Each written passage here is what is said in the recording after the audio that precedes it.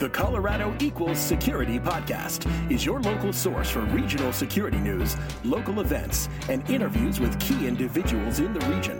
Now, here are your hosts, Rob Reck and Alex Wood. Welcome to Colorado Equals Security. This is your newscast for episode 226 for the week of September 27th. Alex, happy fall to you. We are in fall now. We are in fall. Happy fall, Rob. It feels more fallish lately. That means that we're like for real most of the way through 2021. We are almost into the fourth quarter. Next week when we record this, it will be the fourth quarter. Oh, man, we'll be like, holy smokes, it's the fourth quarter. Can you believe it? Yes. Can't wait for that. That'll be fun. Hey, speaking of fun things, did you know we have a Slack channel? I did not. Oh, wait, I did. You are one of the 2,000 and some odd number of people who are in there, and great conversations. We continue to have new insights and people dropping news and dropping knowledge on each other in there. So I hope you will join by going out to colorado-security.com and clicking the Join Slack button. We also have a mailing list, Rob. When you're on the website, you can sign up there, put in your email. You'll get automatically added to our email list where you will get one email every week with the show notes. Usually it comes out Sunday, Monday, sometime around then, whenever I feel like it. We would also love it if you would rate us and subscribe on your favorite podcatcher. And you know that one way you could also help the show is by telling a friend. Go tell anyone you know that Colorado Equals Security is the best security podcast in Colorado. If you have a little extra change in your pocket and want to support us financially, we also have a Patreon campaign going on. You can sign up for that. We have multiple different levels there. If you sign up for the $10 a month or greater level, then you will get a free t-shirt as well as a shout out on this very show. And if you're thinking to yourself, I really want to help the show, but I don't have any money and I don't have any friends to tell about the show. How could I possibly help? Good news, we have an opportunity for you. We would love it if you would help do some interviews for the show. Generally the format is we do the newscast and then we have an interview after. Say over the last month or two, we've been a little short on interviews as you and I have not had a lot of free time, and some of our other volunteer interviewers have also been busy with whatever's keeping them busy. We would love it if someone out there is thinking, I'd like to try an interview and look for an excuse to talk to an interesting person. We could help you out. And you mentioned maybe if they don't have friends, the interview, you might gain a friend out of it too. Yeah, this double win. Double win. Double win. All right, let's jump into the news. Denver International Airport. Apparently, the security lines have been awful. Yeah, that's what this article says, and I can attest a couple times that I've flown recently. They have been awful. Now, you're pre. Is it still bad for you? So I have pre, but I also pay for clear. Yeah. I think if you just have pre-check, it can still be pretty bad. They mentioned in the article that many times they only have pre-check open on the south end of the airport. So if you're not on the south end, or even if you are, then maybe it's a little crowded down there. For me, it is definitely worth it to pay for clear to get through much faster. But it abysmally long lines is what I've seen, like stretching over around into baggage claim and things like that. Yeah, it sounds like a nightmare. It doesn't sound like it's always this way. The article talks about Mondays, Fridays, and Sundays as being the times that this is most frequently a problem. But something to keep an eye on. I'll say pre-pandemic, I traveled quite a bit. I had a real rhythm for get to the airport, 50 minutes before my flight, get to the gate 35 minutes before the flight, walk on as they board at 30 minutes.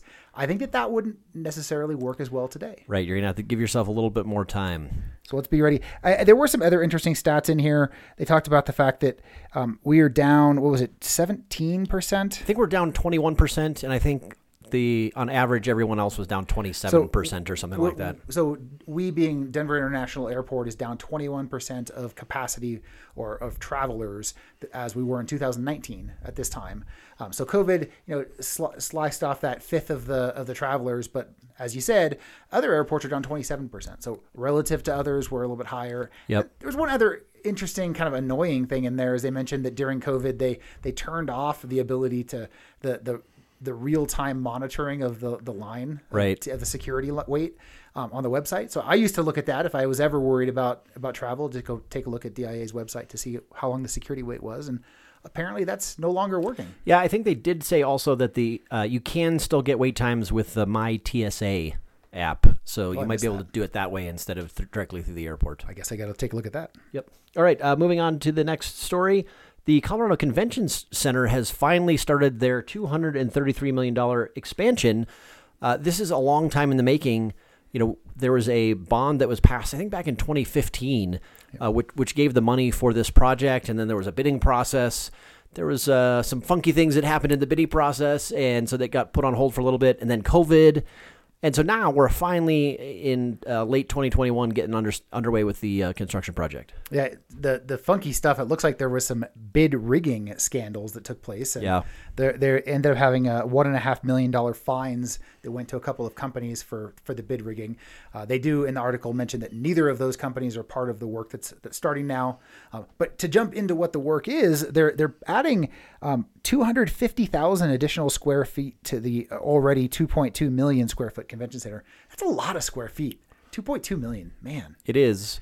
You don't want to get lost in that place. You don't. And I mean, most often when I'm there, it's for Rocky Mountain Information Security Conference or other sort of small, medium-size events, convention center size anyway. Right. But then, there's that whole upstairs, which is a giant cavernous area.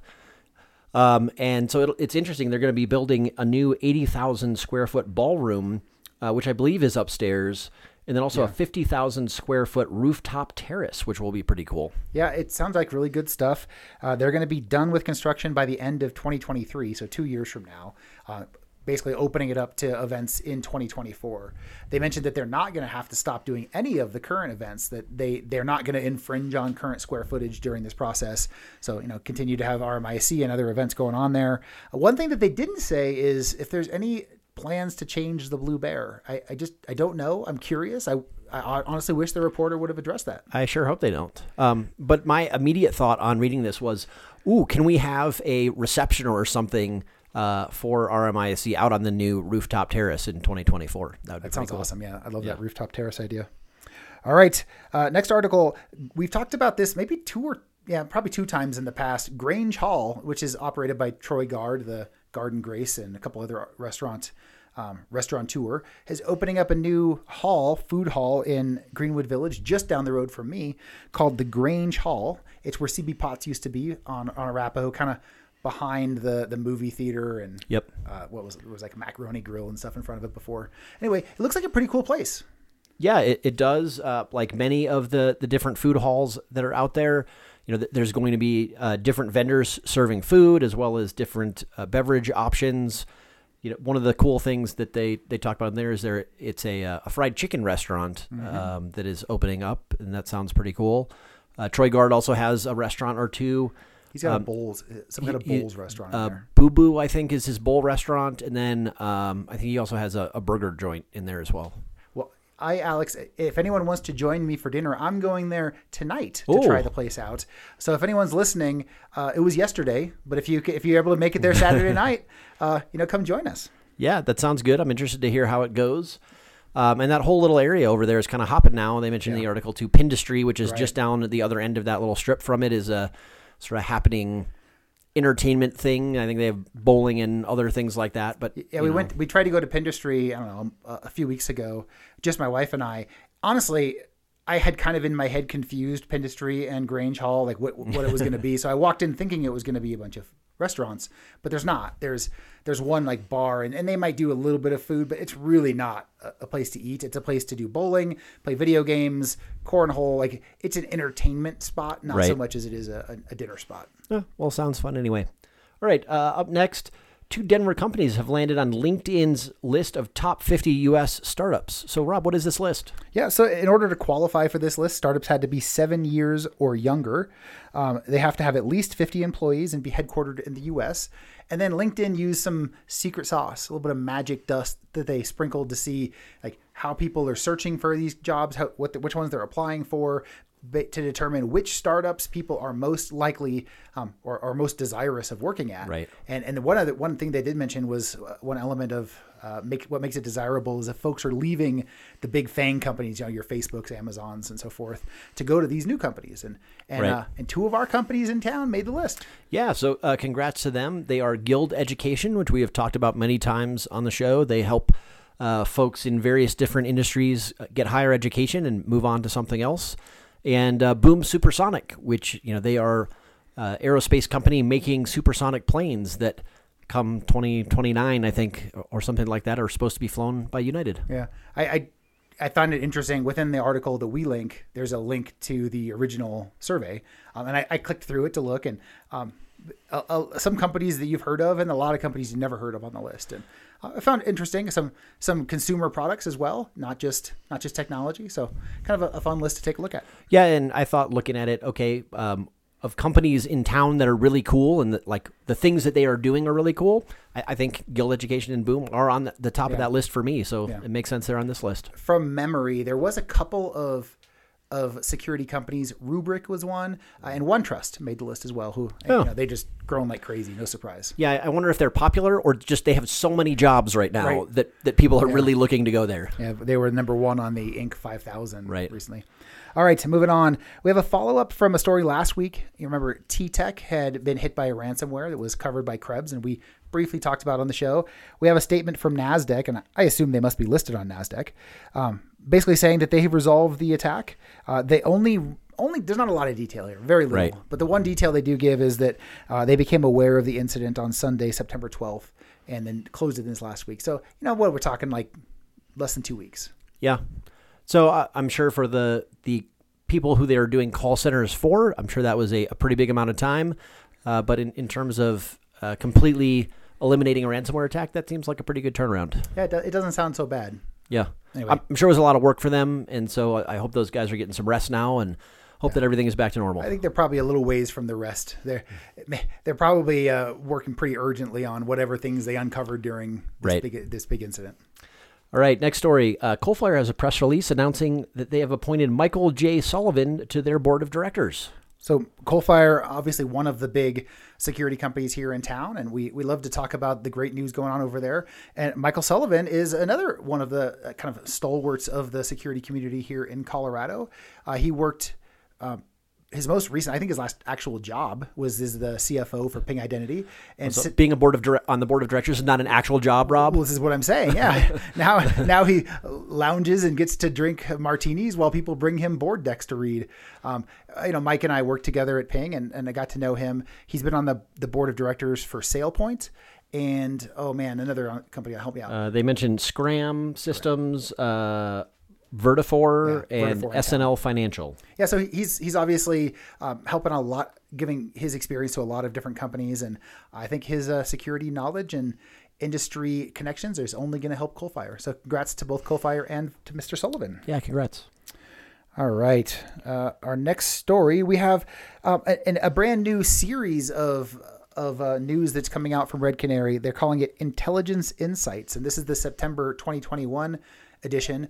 Basically, they've bundled up a bunch of the intelligence that was previously used internally to help make the systems at Red Canary work great, and share with some customers as well. And basically, we're just making everything public that we can. It's pretty cool. Yeah. So this contains all the data that you guys collected in August, put into the September report. Some interesting things in there.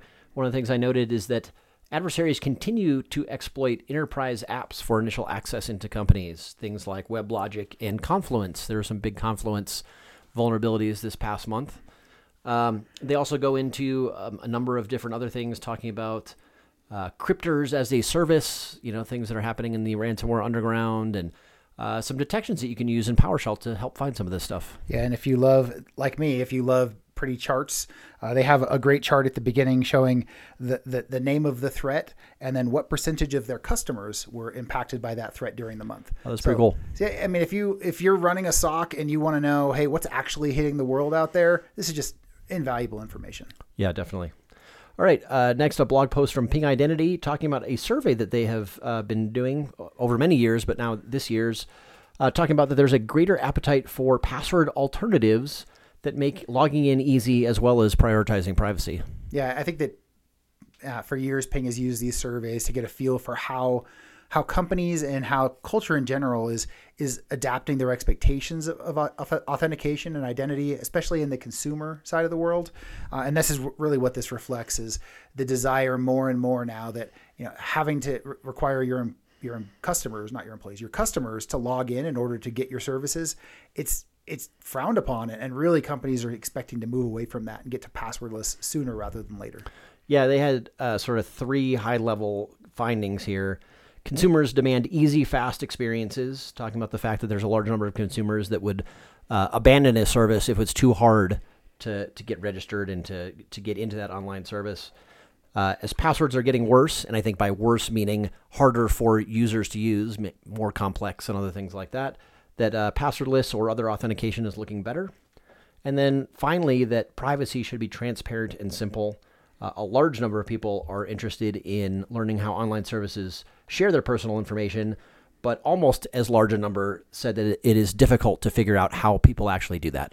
Yeah. So I think it's great stuff. Obviously, Ping is coincidentally, they'll help you with your customer access issues. That's crazy. They'll do it securely and with privacy in mind, but great information in here, and I think it's worth taking a read. All right. Last, we have a blog from Logarithm around detecting AWS unauthenticated cross-account attacks. And this is I'd say that this is like the technical depth we don't often see from Logarithm. Yeah. I love it. There's a lot of really cool information here. Yeah. So this is specifically talking about AWS and how there are problems potentially around cross-account users. So if you're in multiple different AWS accounts with a single user, the ways that you could potentially get access inappropriately to different places because of that. Yeah, I think that this is a small corner of the AWS world that very few people have spent enough time in to really get good at. And, I'd say most folks who've stood up AWS have focused on how do I make sure I get the systems stood up right. And maybe they're throwing some kind of perimeter security in, but you got to understand in this AWS world, roles within the IAM policy is going to dictate the vast majority of access. And this does a good job diving into one element of that. Yeah, and of course at the end, if you are a Logarithm customer, it talks about how you can do some detections to help detect this in their product as well. Yeah, really cool stuff, though. I'm excited to see that come out of those guys. All right, that is the news. Let's jump over to upcoming events. Rob, what do we have upcoming? There's just 2 events in the next 2 weeks. I'm not sure what's happening the first week of October, but everyone's taking a break. I guess so. But this week on the 28th, SecureSet is doing a introduction to social engineering. This is a virtual event, or maybe it's not a virtual event. Maybe if you click that link, you're going to be giving away your social security number. I don't know. Hey. It's an intro to social engineering. Who knows what's going to happen when you join this meeting? Are they doing it the easy way or the hard way? The only other event on the 30th, ISSA Denver is sponsoring a job fair for Dish Network and a number of other companies as well. Dish is sort of the headliner, but I think there's multiple companies that will be there that have open roles. Yeah. Interestingly enough, and usually we only go 2 weeks out, but the event immediately after this is a separate job fair. Spectrum or Charter is doing one on the 13th and 14th. Apparently, folks, there's a lot of jobs out there. You know, and if your kids or your friends are looking to make a change to a new career, this is probably a great time to consider moving to security. Yeah, and this ISSA event is an in-person event as well. I believe it's at some sort of fun place, like an arcade kind of place, so you can have fun and get a job. Yeah, I think you're right. I think it was at an arcade. And now I'm clicking to figure out where it is. It is at the Super Awesome Fun Factory. That sounds super awesome and fun. Super Awesome Fun Factory Private Warehouse Arcade at 39th Avenue in Denver. So that sounds like Rhino area. Yeah, yeah, definitely. Cool. Speaking of job fairs and jobs, Rob, let's jump over to jobs. The list of Red Canary jobs is shrinking as I've got to hire a few of my folks recently. Excited that I've got some new folks joining the team soon. But I do have some open stuff anyway. We're looking to hire a product security engineer or 2 or 3 right now. So if you're someone with a development background, cloud security background, and want to help us secure the products that Red Canary makes, love to hear from you. You can reach out to me on Slack. And we're also still hiring an IT support manager. This job doesn't show up on the website, but it is open. We just got inundated with folks applying. So send me a note if you or someone you know or love is interested, and I'm happy to get it to the right place. We've talked about this one before, but it still appears to be open. Grable is looking for a Chief Information Security and Privacy Officer. I don't think it was a privacy officer before. Well, you know what? Now that I've read the title, it was Chief Information Security Officer before. I don't know if they had privacy tacked on there. I think they added privacy to the job description. So that's cool. Good opportunity over there at Grable. Splunk is hiring a director of risk management. Color is looking for a director of information security and GRC. Yeah, Color. I'd never heard of the company, but they are here in town, and it's they're a healthcare company and cool. a tech-enabled healthcare company. Western Union is hiring a manager of information security. Oh, you know what? I think I skipped one. Splunk is looking for a director of risk management. Western Governors University is hiring a manager of IT security operations. Ping Identity, who doesn't get the top billing at the top of the jobs anymore, is looking for a senior GRC specialist. They're also looking for a junior one. I just threw one of the 2 jobs in there, but if you want to go to Ping's careers page, there's actually several jobs open there in security. ProLogic is hiring a cloud security engineer. That's ProLogic, not Prologis? It's Prologis. Okay. I wrote it and said it wrong, so there you go. Grand Rounds Health is looking for a privacy manager. So good stuff. All right, that's it for everything this week. We are. That's it. We're done. We're done. Done. We'll talk to you guys next week and enjoy your drive. All right. Thanks, Rob. Learn more about the Colorado security scene at colorado-security.com, where you can see information about local security groups, a calendar of upcoming security events, and learn more about Colorado equals security. Reach out to Alex and Rob by emailing info@colorado-security.com. Until next time, remember, Colorado equals security.